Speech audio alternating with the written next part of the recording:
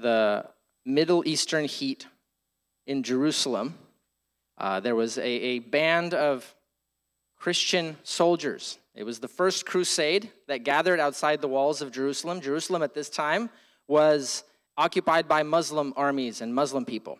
And this army of soldiers were sent by the Pope from Europe under the idea that they will do God's will and they will earn salvation by taking back the Holy Land. As they were assessing their challenges of breaching the city walls, it was a very fortified city. It was a very difficult project to undertake. And they were preparing for a long siege to block off the city and resources and help starve it out. But then they found out that another reinforcing Muslim army was coming, and they had to attack soon. So these Christian soldiers, I cannot make a judgment on the condition of their souls, but under their sense of God's mission, they walked around the city barefoot, singing hymns, and on July 15th, they attacked. Even though the odds were stacked against them, even though it was a fierce defense, everything changed when one single knight was able to climb the wall and fight off one of the soldiers at that point in the wall and was able to create a breach.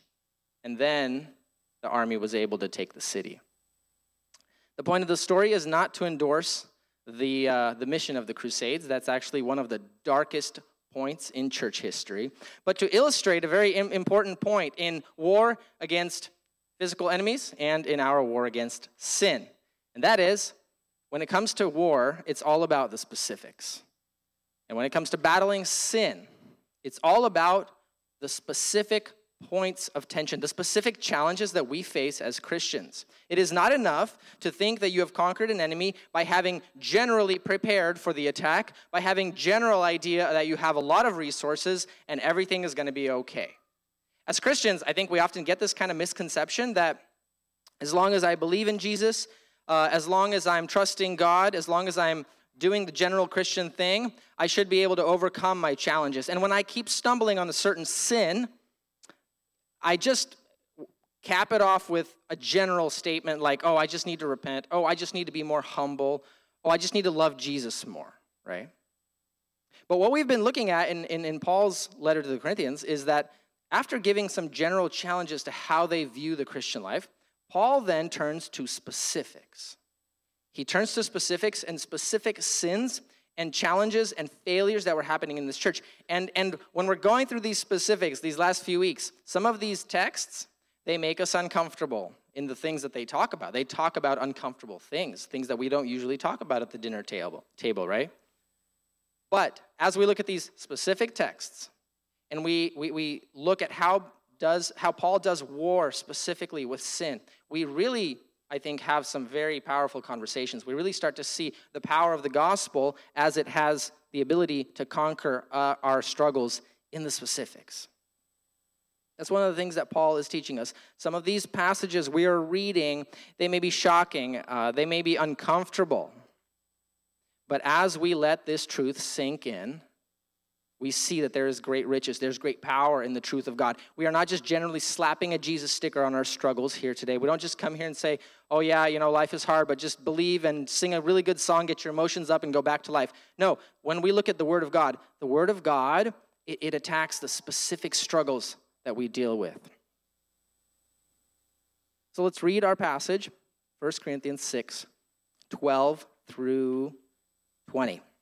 1 Corinthians 6, 12 through 20. Everything is permissible for me, but not everything is beneficial. Everything is permissible for me, but I will not be mastered by anything. Food is for the stomach, and the stomach is for food, and God will do away with both of them. However, the body is not for sexual immorality, but for the Lord, and the Lord for the body. God raised up the Lord and will also raise us up by his power. Don't you know that your bodies are part of Christ's body? Should I take a part of Christ's body and make it a part of a prostitute? Absolutely not. Don't you know that anyone joined with a prostitute is one body with her? For the scripture says, the two will become one flesh. But anyone joined with the Lord is one spirit with him. So flee sexual immorality. Every other sin a person commits is outside the body, but the person who is sexually immoral sins against his own body. Don't you know that your body is the temple of the Holy Spirit who is in you, whom you have from God? You are not your own, for you were bought at a price. So glorify God with your body. So in this text, as we see, Paul is once again returning to the challenges in this church, and there's a particular challenge here of sexual sin. And as he looks at the specific issue, he's also giving us a broader understanding of the power and the danger of sexual sin and sexual brokenness. As he's doing this, Paul wants us to see this. He wants us to see that God has purchased our whole self. Your whole self, your body and your soul, for the purpose of glorifying him, serving him, and following him, now and in the future. And sexual sin, as this passage highlights, as we will see, sexual sin is a big problem in the culture around us. It's also a big problem in the church. And Paul wants to highlight the fact that sexual sin is a type of sin that has particular power to destroy people, to destroy bodies, and to destroy souls. So let's look at how Paul's argument weaves through the text as we look at verses 12. And we see, first of all, that the Corinthians had a twisted view of freedom. How did they get to such a crazy idea that Christians can go and partake in such terrible activities as hiring a prostitute? How could Christians, again, we come to a text where we ask the question, how is it possible for Christians to say that this is okay, right? And again, I think, as we did in chapter 5, when we ask that question, we should feel the echo of that question in ourselves, because we realize, though this is a sin that we don't tolerate, there are many other sins that Christians do tolerate. How do we get there? How do we get to a place where we tolerate sin? First of all, it's this twisted view of freedom. Notice what Paul says. So what Paul's doing, he is quoting a popular saying, this popular saying that the Corinthians are throwing around, and they're using this saying as a justification, as a reason why they are allowed to do whatever they want. And this saying is, everything is permissible for me. He quotes it in verse 12 twice, right? Everything is permissible for me, but not everything is beneficial. Everything is permissible for me, but I will not be mastered by anything. We don't really know where they got this phrase, but most likely, it could have even been from Paul himself, right? But most likely what this phrase is getting at is, as Christians, we are saved by grace.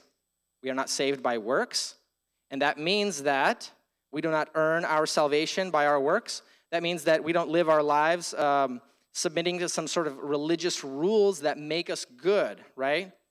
And so the Corinthians were trying to apply this twisted view of grace, where grace means I'm saved by what God has done. It means that I can do whatever I want. Obviously, they're taking this idea of the fact that we're not justified by our works, and they're pushing it to its extreme. And what Paul's doing here is he's saying, guys, you have a totally twisted view of freedom, of Christian freedom. Christian freedom is not defined by what you're allowed to do. Christian freedom is defined by what you are seeking to do, what you are seeking to accomplish, your goal. It's not defined by your limits, it's defined by your direction. Right? That's what Paul's trying to show us.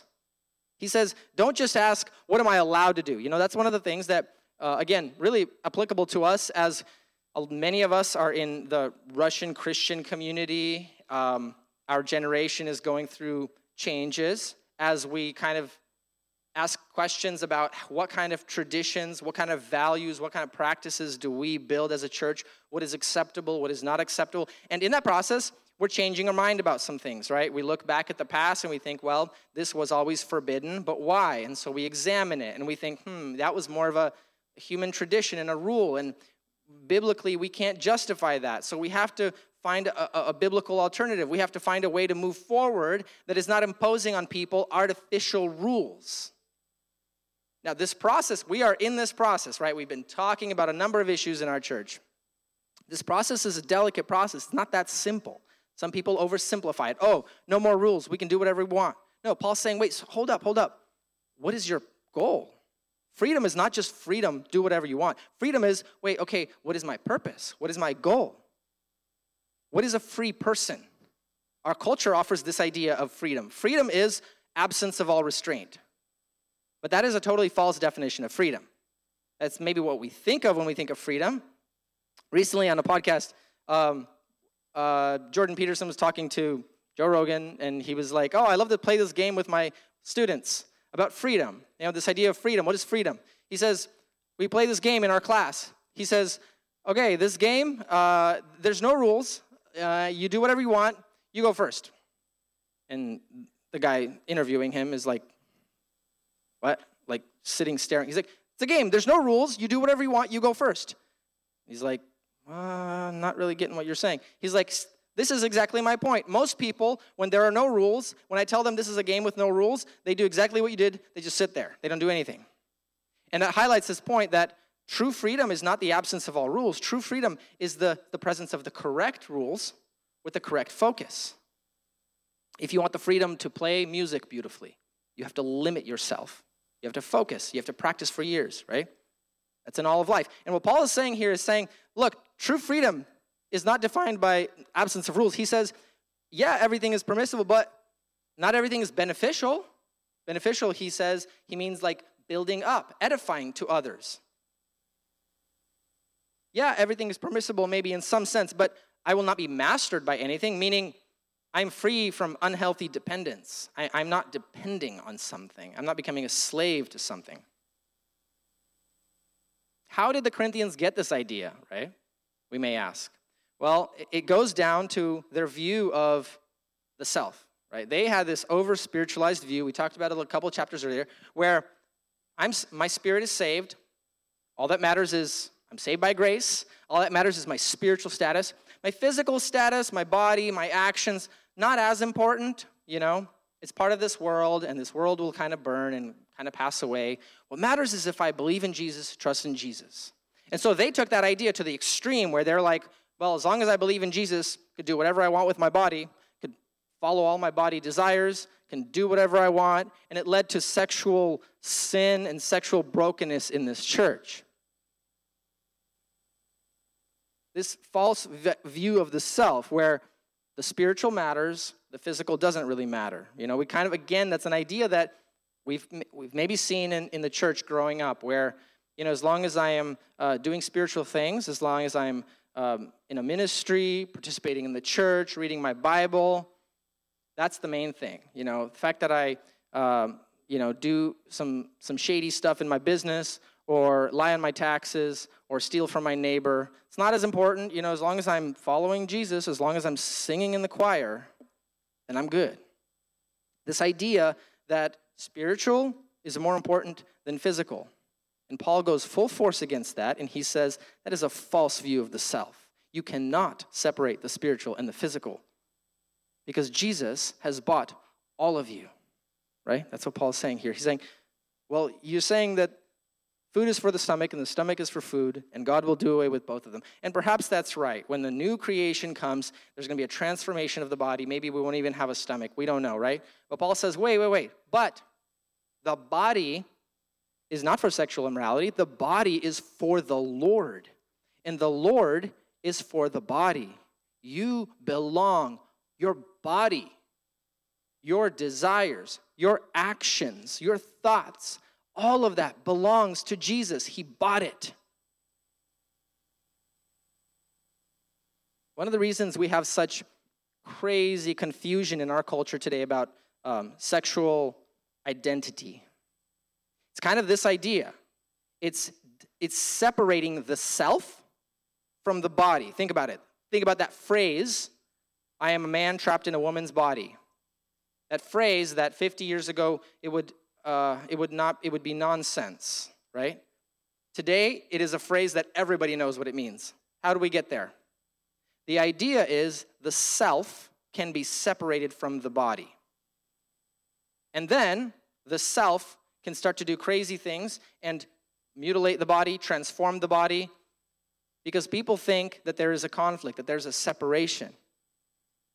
It is the same reason why Christians can tolerate sin in their life. Oh yes, well, I follow Jesus, I trust in God, I'm forgiven. Yes, I'm addicted to alcohol. Yes, I'm addicted to pornography. Yes, I yell at my wife and throw things. Yes, I cheat and steal. But I follow Jesus. No. Paul says, your whole body, your whole self, you are purchased. You belong to God. It's an interesting phrase. The Lord is for the body. Like, there is a sacredness, like you belong. All of you. Jesus says, I bought all of it. How you behave, where you take your body, what you do with your body, that's all mine. So as he's paving the way to helping us understand sexual sin and sexual brokenness, Paul wants us to see Christian freedom is not limited. Christian freedom is limited to the purpose of holiness and edification. That's the purpose of Christian freedom, right? And second of all, Paul wants us to see here, God saved the whole person, body and soul, and for God's purposes, not for our purposes. Second thing that we want to see is sexual sin is especially destructive. Sexual sin is especially destructive. The point of this is not to heap on extra shame on those who have experienced this or who struggled with sexual sin, right? But the point of this is to not be naive about the power of this particular type of sin. Notice what Paul tells us. However, the body is not for sexual immorality, but for the Lord, and the Lord for the body. God raised up the Lord and will also raise us up by his power. Don't you know that your bodies are a part of Christ's body? And then he applies it to the specific problem that people in the church were doing. So, should I take part of Christ's body and make it part of a prostitute? Absolutely not. Don't you know that anyone joined to a prostitute is one body with her? And the scripture says the two will become one flesh. But anyone joined to the Lord is one spirit with him. Flee sexual immorality. Every other sin a person commits is outside of the body. But the person who is sexually immoral sins against his own body. So once Paul has established this connection between the body and the soul, you are one person. Everything you do affects everything else you do. He applies to this very major part of our life, our sexuality, and how sin twists human sexuality. Human sexuality, think about this. So, again, it's one of those topics that the church often doesn't talk about because we blush and we try to avoid it, hush-hush, or in family, right? But that's a crazy thing to do because human sexuality is like built by God into us. To be a human being is to be a sexual creature. That is not a flaw. It is not a sinful thing. It is not a thing to be frowned upon. God designed us this way. It is a gift, and it is a very important part of the human identity. It's an important part of being a holy human is to understand how God created me as a creature with sexual desires and needs.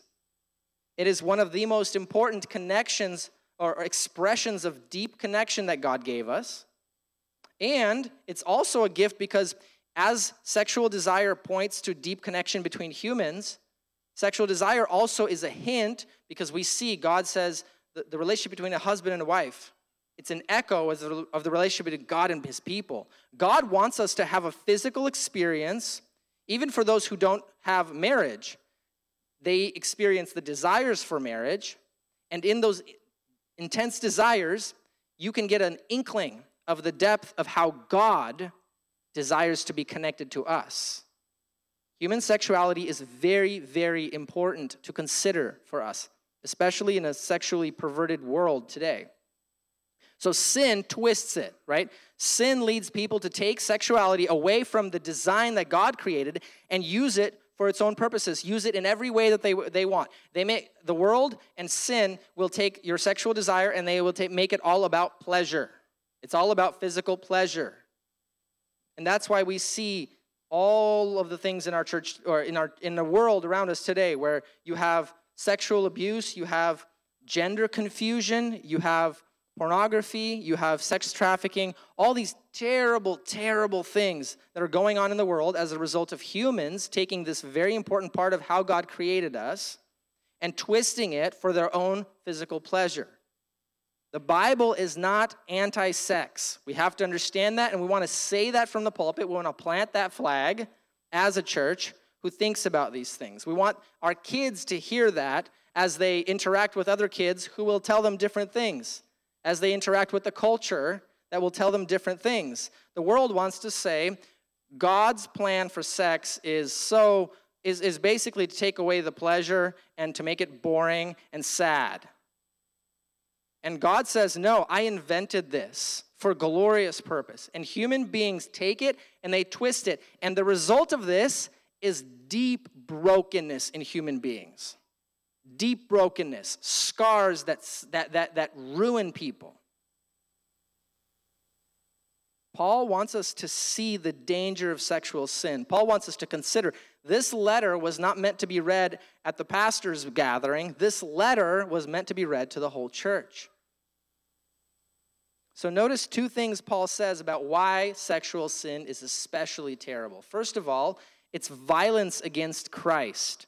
For a Christian to engage in sexual sin, there is a special way in which it does violence. It's an assault on Jesus and what he has done.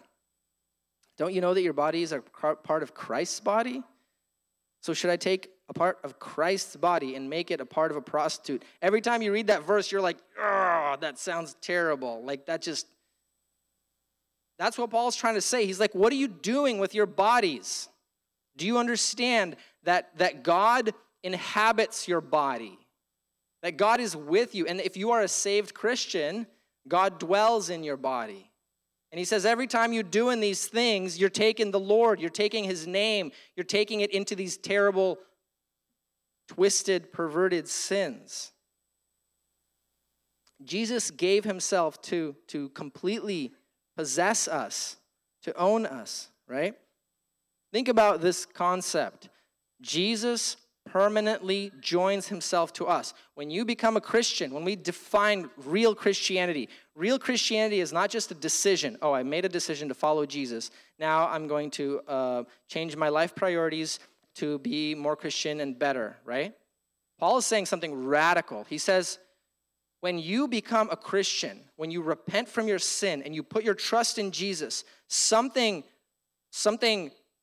supernatural happens inside of you, your whole physical being, your body and your soul. Something changes, and that change is Jesus joins himself to you permanently. It's a mysterious concept. We don't want to oversimplify it, but somehow, look what he says. Don't you know that your bodies are part of Christ's body? He's not talking about, when he says Christ's body, he's not talking about the church. Later, he's going to talk about, the church is the body of Christ. No, here there's a direct connection. You as the individual Christian, you and Jesus, you're joined. You are connected permanently, inseparably. Jesus has connected himself to you. He has become your permanent life source. Later, he asks this rhetorical question. Don't you know your body is the temple of the Holy Spirit? Colossians 3, 2 through 4, Paul says these words. Back up. Colossians 3, 2 through 4. Notice Paul is making the same point. He says, set your mind on the things above, not on earthly things, for you have died and your life is hidden with Christ in God. Notice what he says. You have died, your life is now hidden in Christ with God. For when Christ appears, when Christ, who is your life, appears, then you will also appear with him in glory. So Paul is saying this mysterious thing. And again, when we hear such mysterious, powerful truths, we have to pause and be like, whoa, think about that. Let that sink in. You are permanently joined to Jesus. His being is part of who you are. That is why you are alive now. That is when we talk about regeneration, being made new, having a new heart. God gives you a new heart because he has connected you as himself to you as a life source permanently. Paul says when Jesus appears, you will appear with him in glory. You're inseparable. To be a Christian, is to be joined to the Creator. So when we consider sin, when you sin, you're taking the holiness of God and you're dragging it through the mud with you wherever you go, whatever you do, in your thoughts and in your actions. There's a crazy story in the Old Testament, Leviticus chapter 10, about Aaron's sons. These guys were like high up. They were Aaron's sons, two oldest sons, Nadab and Abihu. Leviticus 10, 1-3. Listen to the story. Aaron's sons, Nadab and Abihu, each took his own fire pan and put fire in it and placed incense on it and presented unauthorized fire before the Lord, which he had not commanded them to do. So this is where God just brought Israel out. They set up the whole sanctuary of worship, right? And God told them, this is how you will worship me. After all that started, these two guys, they put on their priestly garments because they were consecrated by God to be priests. They had authority. They weren't some random guys. They were already Aaron's sons, priests of God. They take these pans of fire and they present to the Lord. They come to worship God in their own way, in a way that he did not authorize them. What happened? Verse 2, then fire came out from the Lord and consumed them, and they died before the Lord. Moses said to Aaron, this is what the Lord has spoken. I will demonstrate my holiness to those who are near me, and I will reveal my glory before all the people. And Aaron remained silent. Like, boom. I will demonstrate my holiness to those who are near me. Christians walking in sin should be afraid because we are way closer to the Lord than these guys were. Paul says, our body is a temple. What do you do with your body? Sexual sin is violence against Christ. Second of all, sexual sin is violence against the self. Every sin that a person commits outside the body, but the person who is sexually immoral sins against his own body. Here, he's highlighting that not only is it terrible against God, sexual sin is particularly damaging to us, right? So again, the point here is not to shame people who have struggled with sexual sin.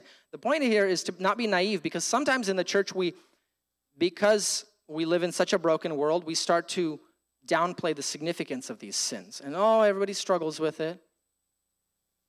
But look what Paul says. Paul says, don't be naive. And notice, he's not just talking about that situation with the prostitution. He's talking about this word sexual immorality. That's a general word, the Greek word porneia. It means anything. It means using your sexuality in a way other than what God designed, which is a man and a woman in marriage, enjoying each other physically and emotionally. Paul says all these forms of sin, they're damaging people. What are some of the biggest ways that this happens today? Let's be specific, right? Pornography, masturbation, lust, and emotional fantasy, right? People get engaged in lust because they watch things on TV shows, and those ideas get and then those ideas go with them as they travel through the world, right? Objectification of others. This could be physical or emotional, right? These are both sexual sins where you emotionally connect to people and you have fantasies about them, or physically connect to them, you have fantasies. Sex outside of marriage, obviously. Sexual violence committed against others, right? These are all the very common, our world is full of this. And as Christians, we live in the world. We cannot be naive that these things don't come against us and that this is not a challenge for us. At the core, think about this. What is human sexuality? Sex is a gift that it involves your body, deep desire, but what it does is it pulls you out of yourself, right? So in marriage, sexuality brings you into deep connection with your spouse, right? In a spiritual sense, our sexuality points to the depth of how much God wants us to know him, this depth of knowledge, this depth of intimacy and connection. For single people, their sexual desire is something that is supposed to pull them out of themselves, right? And even how do you seek healthy ways to combat this sin? We'll talk about that a little bit later. But one of the ways is you come out of yourself, you live for others, you love, you have deep community, deep connections, deep relationships, friendships. and you live to love other people, and you battle a twisted version of these desires against yourself. This is a gift that takes us outside and builds connection. Now, what does sexual sin do? All these different forms of sexual sin, they do the very opposite. They cause a person to turn inside out on themselves. They use these desires to live for themselves, to be locked into themselves, to be locked into their own imagination, to be disconnected from reality. That is why sexual sin is so damaging to people. There's a quote here from C.S. Lewis that I want to read. And again, as C.S. Lewis does, he takes a subject that we wouldn't think about C.S. Lewis writing, about masturbation, and he says why this is so damaging. And I think when you can actually apply this idea to any sexual sin. And again, he speaks here of men only in this quote, but this is not a problem of just men, it's a problem of any person struggling with lust. Different people struggle with lust differently. Some men struggle with this form of lust, some women struggle with this form of lust, and vice versa. So you can apply man and woman in the context as well. But notice how he says this idea. For me, the real evil of masturbation would be that it takes an appetite which, in its lawful use, leads the individual out of himself to complete and correct his own personality in that of another, and finally in children and even grandchildren, and turns it back, sends the man back into the prison of himself, there to keep in harem of imaginary brides or husbands. In this harem, once admitted, works against ever getting out and really uniting with a real woman or man. For the harem is always accessible, always subservient, calls for no sacrifice, no adjustment, and can be endowed with erotic and physiological attractions which no real woman or man can rival. Among these shadowy brides or husbands, this person is always adored, always perfected as a lover. No demand is made on his own selfishness, no mortification ever imposed on his vanity. In the end, they become merely the medium through which he or she increasingly adores himself. That's what Paul wants us to see in this text. It twists your humanity, sexual sin. It twists our humanity, and it is very dangerous. As Christians, we live in a sexually damaged world, right? The one big reason, if you're somebody who's like, wow, this is serious, yes, but I'm not struggling with this right now. Guys, we live in a sexually damaged world. Our world celebrates, unlike in any other age in history, celebrates the perversion of human sexuality. What does that mean? If you're a Christian living in this world, and if you want to share Jesus with the world around you, you have to be prepared to speak to sexually broken people, and you have to be prepared to offer them hope and solutions in Jesus and call them to the beauty of his design. You cannot be naive about your mission field. So that brings us to the final point. Glorify God with your body. We don't just stop about talking about how terrible these sins are. We stop with the power of hope. Glorify God with your body. The body is not for sexual morality, but for the Lord. And the Lord for the body. God raised up the Lord and will also raise us up by his power. Verse 18, flee sexual immorality. Don't you know that your body is a temple of the Holy Spirit who is in you, whom you have from God? You are not your own, for you were bought at a price. So glorify God with your body. Very briefly, what is the strategy that Paul is offering? What is the practical strategy? Before you talk about discipline and limiting your apps on your phone or limiting what you watch, there's a deeper strategy. First of all, Paul says, understand who you are. Christian, understand who you are. What is your view of yourself? Understand who you are. First of all, he says your body is the temple of the Holy Spirit. Your body is the temple of the Holy Spirit. We often don't feel like saints, right? Most of the time, probably, if we're honest. Life is difficult. We have sinful desires. We get weak, we get impatient, we struggle with doubt, we fail.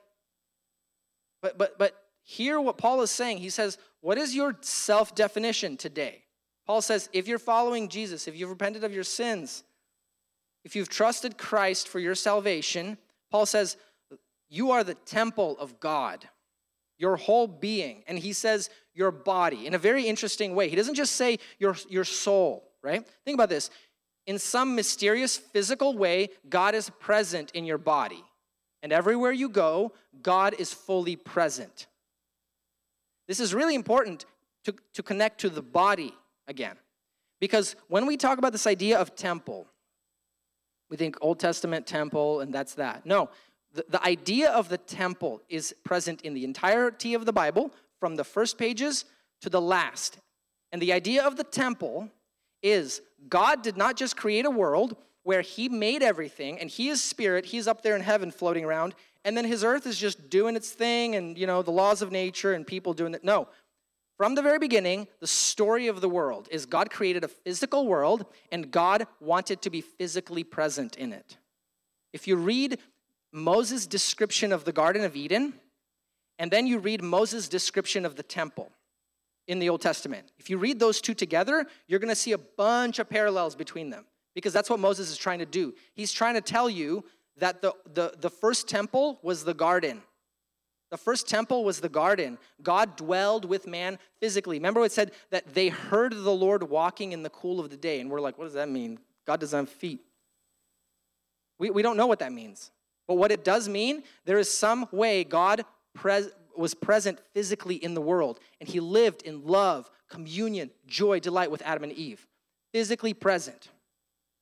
As sin has destroyed that, there was the temple. God didn't just give Moses the law. Think about it. God said, I will be present. My holiness will be present in the middle of the camp. All of your tents will be around my tent. I will have a tent too, and I will be present in there. And if you come in there, I'm impure, you're going to die. I'm there actually. This idea of physical presence. And this idea of physical presence, what happens? The temple doesn't work. People are sinful. So God himself physically becomes a man to live among us. Literally takes on a body, lives among us, takes our sinfulness upon himself. Why? So that then he could put himself into us permanently. We are now that temple. God dwells with us permanently, physically. We're not alone in our battle with sin, in our battle with temptation and struggles. Paul says, you are a temple. Everywhere you go, God is inside of you, dwelling, sanctifying, working. And not only that, he bought you at a price. For him to own you, for him to make you that temple, he came and he paid the price, right? He paid for your sin. He spilled his blood. Hebrews 9:22, without the shedding of blood, there can be no forgiveness. He gave himself so that he could take all of you. When we consider that, like, why would God want me? I'm just so below average. Why does God want me? Why does God want my body? My body is weird or, not perfect. It hurts, or it has weirdnesses, has disease, maybe has desires that are not right? We're so imperfect. We're so not holy material for temple, right? For the Holy Spirit. God bought you at a price. Why does he want you? Well, if you look at yourself now, you won't know, right? But you have to look forward. You wait till he's done with you, then you'll know why he wanted you. Because God is working a powerful work of restoration to make you something you could never imagine.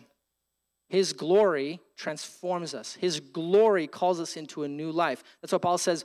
The Lord who raised up Jesus is also going to raise us up. And this resurrection power, it's working in you today.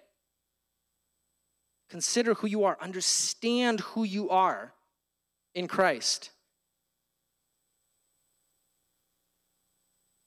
Secondly, pursue holiness with boldness. Boldly pursue holiness. What is our relationship to this word holiness, It's like when I look at myself this week, man, it was a hard week. I got frustrated with my kids. I felt so unworthy. All these struggles. I'm not perfect. I don't feel holy. When you look at what God has done, and you're like, wow, God has made me his temple, and he calls me to holiness. That word holiness, it takes on a whole new angle, right? holiness becomes something that I want to desire, I want to pursue. Not because I'm great, but because God is in me. He is here. He loves me. He's calling me. He's empowering me to follow him. One of our big mistakes is that we make spiritual growth and fighting sin all about fighting sin. Right? We make it about what we're not wanting to do. Oh, how do I avoid this temptation? I got to get these apps to block off these temptations, to look at things I shouldn't look at, or I got to get accountability so I can put gates and guardrails on my behavior. And that's all necessary to an extent. But the deeper thing is, what are you becoming? What do you want to become? What is your dream? What is your heart desire? Where are you going with your life? And Paul, if you read the New Testament, there's a clear theme: resurrection glory. Resurrection glory. Jesus is working in you, and he will perfect you at the end. But right now, that resurrection glory is making its way through your sinful body right now. There is power to kill sin, to walk in holiness. It is not true that every single person struggles with lust all their life and that's it, you know? Some of these lies through the Christianese world make it normal to struggle with sin and define ourselves. But Paul says, glorify God with your body. Boldly pursue holiness. True purity is not just about what you're avoiding, it's about what you are becoming. Romans 12:1, Paul says these words, right? Therefore, brothers and sisters, in view of God's mercies, I urge you to present your bodies as a living sacrifice, holy and pleasing to the Lord. This is your true worship. Do not be conformed to this age, but be transformed by the renewing of your mind, so that you may discern what is good and pleasing and perfect, the will of God. Present your body as a living sacrifice. So there's two components here, right? We're always flee sexual immorality, pursue holiness. Flee sexual immorality, pursue holiness. This concept, Paul says flee sexual immorality. That means at the same time as we're pursuing holiness, we have to be aware. We must be on guard against sexual sin, always. Doesn't matter who you are. Doesn't matter how old you are. Doesn't matter how mature you are. The Christian attitude should be flee sexual immorality. Some of the best people in the Bible fell to sexual sin.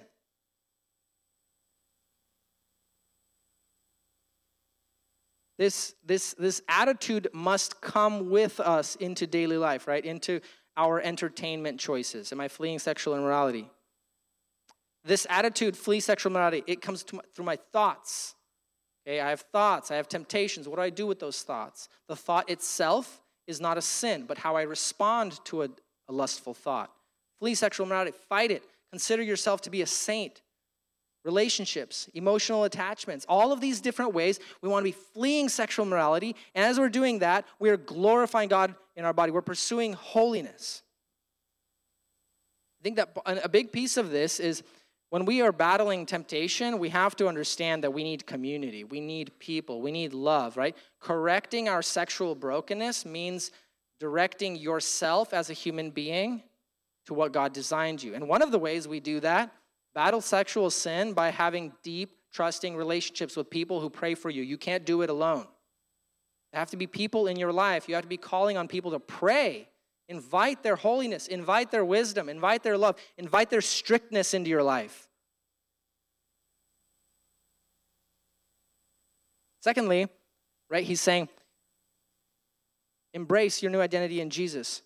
Embrace your new identity in Jesus. What am I becoming today? What is my goal? When you think of the future of yourself, and you think of the accomplishments you hope to have, right? We all kind of probably have that. That's how we function as human beings. We have a story in our head. When you think of your future self and your future accomplishments, what is that list of accomplishments? Is that list of accomplishments mostly things that will go away with this world? Like when you're dead, will those accomplishments come with you to heaven?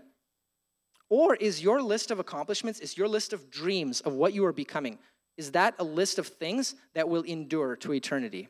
So is it just limited to financial goals, business, maybe relationships, maybe some hobbies, whatever? Or is your list about becoming holy, becoming fruitful in the church, becoming a person who is evangelizing and witnessing about Jesus, becoming a person who builds up other Christians, becoming a person who is killing sin and growing in the joy of holiness, right? What are your dreams? Where are you going? Paul wants to give us confidence. There is a healthy confidence. There's a very unhealthy confidence that kind of masks itself as Christianese. Oh, I'm a worm. I struggle with sin, and I'm nothing, and I'm a sinner, and I need Jesus every day.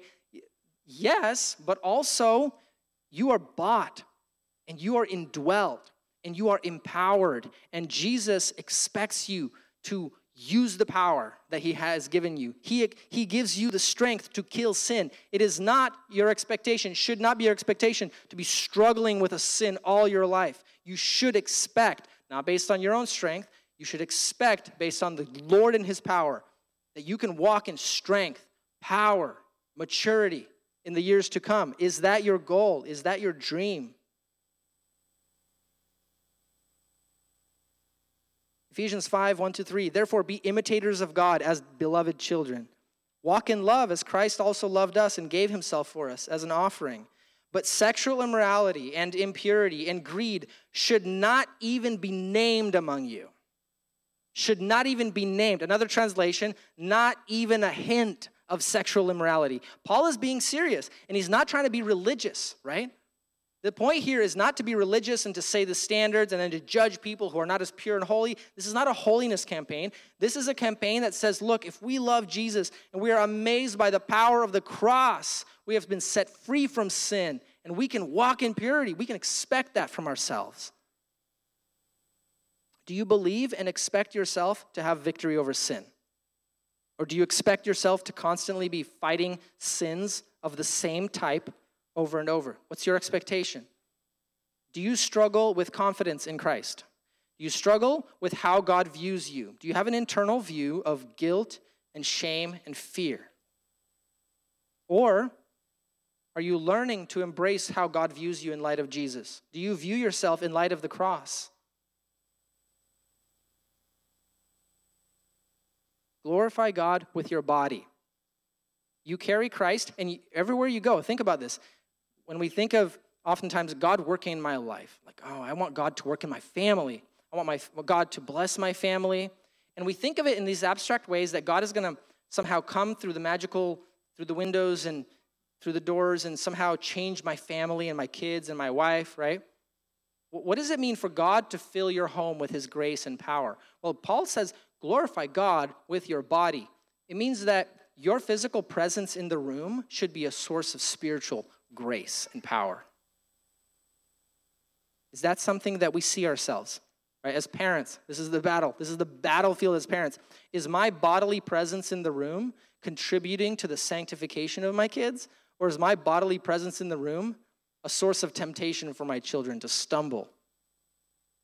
Again, we need help. We need grace. But Jesus is real.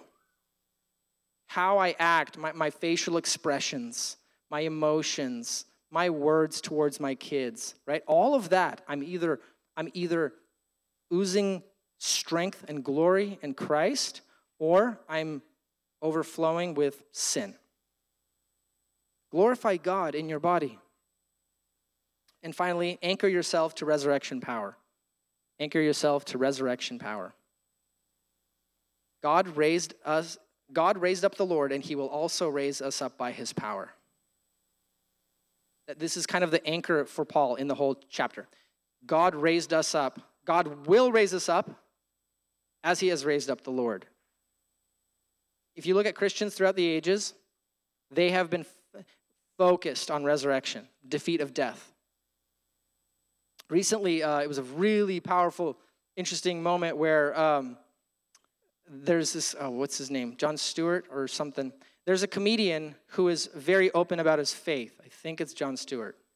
And he's Catholic, but he's very open about his belief in God, in Jesus, and in the gospel. And he was interviewing some sort of movie star, music star, I don't know who she was. And she asked him, hey, how does your comedy and your faith interweave? And he's a very interesting question, kind of put him on the spot there, because she's like, you're very open about your faith. I want to know. How does your comedy and your faith? And his basic answer was, because I believe that death has been defeated, because I believe that Jesus won, I can laugh and I can have hope. Even in the bleakest and most difficult moments, I can give hope to people because there's a deeper reason behind that hope. Death is not defeat. Jesus won. And that was a powerful moment on television, on whatever. Television doesn't really exist anymore. It's streaming or whatever. To make the statement, hey, you know what? Biggest thing looming over this world? Death. Our bodies will transcend death in Jesus. The Apostles' Creed says, I believe in the resurrection of the body and the life everlasting. New City Catechism, the one that we do with our church. New City Catechism, what does Christ's resurrection mean for us? Christ's triumph over sin and death by being physically resurrected so that all who trust in him are raised to new life in this world and to everlasting life in the world to come. Resurrection hope, it works today. A couple of questions for us as we're considering communion, as we're considering the table, as we're considering these truths. Where are you today? Are you still chained in the slave market of sin? Have you heard the message that Jesus bought you? Jesus paid for your sin. You don't have to be chained down. You can be free. Have you turned to Christ? There's no special religious ritual. There's a change of heart that needs to happen, right? Follow Jesus. Turn to him. He's paid for you. He calls us today to be free. Second of all, what is your relationship to all forms of sexual immorality? Do you take this command very seriously? Flee sexual immorality. Has your life embraced this call? Do you downplay the significance of this sin? How do you respond when people at work make jokes? How do you respond when inappropriate content is present in entertainment? Do you avoid it completely, or do you try to get as close to the line as you can without exposing yourself to explicit content? What is the goal? Are you a person, and here's not just about avoiding, are you a person who can point other people to the beauty of sexual wholeness and joy and restoration in God?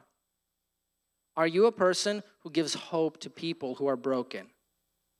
When we consider this idea, God dwells in us. Think about it. Why does God want your body? Some of us have sin and brokenness in us in a variety of ways. Think about this. God dwells in your body. God wanted your body the way it is today, with all of its ailments and pains and struggles and abuses and everything. God wants it, God loves it, and God wants you to progressively experience his love and grace. That's hope. That's hope for people who have been abused and struggled, who've sinned. There's powerful hope. Are you a person who shares that hope with others? Are you a person who delights in the holiness, the calling of God to be the temple?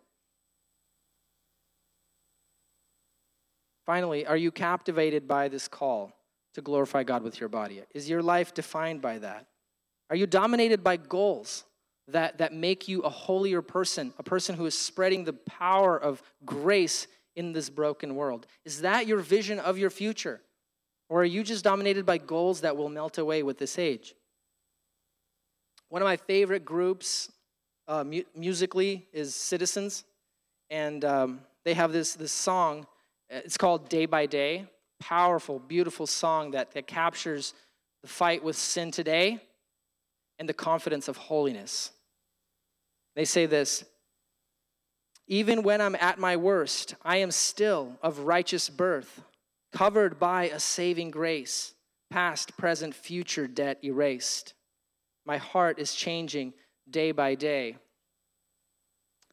When I run like wildfire, I am still a ransomed child, bought with blood spilt on a tree. Sin and death, they have no hold on me. My will is changing day by day. I am not who I was. Now I am who I am, a sinner saved, a stumbling saint. Still I'm never alone. He's alive in my bones. The ghost of God sanctifies. What I once desired for, One more. What I once desired for is not what I desire more. Heart of stone turned into flesh. Love, joy, peace take over the mess. It's all I'm wanting day by day. As we consider the Lord's table today, let's consider the power of Jesus in us, present, loving, healing day by day. Amen. Let's pray. Lord, we thank you that you are not afraid to touch us, dirty, broken, confused sinners, Lord. You are not ashamed to call us sons and daughters. You are not ashamed to call us brothers and sisters. You are not ashamed to call us friends. Lord, we thank you for the power of your grace and your holiness, that you did not stay away. You were not repelled by our dirtiness. You came in and you became one of us, Lord. We thank you for the power of the gospel, the freedom of the invitation today, Lord, to follow you, to be free from sin, to repent, to turn, to run to you, Lord. We thank you. We thank you for the power of the resurrection that is working today. We thank you for this mind-blowing truth that you dwell in us. We are your temple. We are not worthy, Lord. And here we are. We gather at your table. We are not worthy to partake of your flesh and your blood. We are not worthy to be made sons and daughters. And yet here we are because you have come, Lord. We thank you for that. We worship you. Teach us, Lord, to fight sexual immorality. Teach us to be God-glorifying people in everything we do, Lord.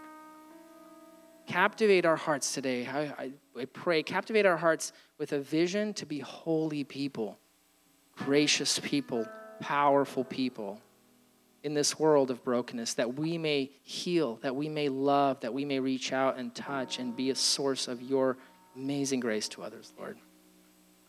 I pray right now that you would be exposing sin, that you would be exposing and challenging our hearts. Lord, help us to not hide in the darkness, that you would bring light, that you would call people into repentance, call people into sanctification, community, trust, openness. Lord, make us a holy people. We thank you that we can be your children. We thank you that we can come here.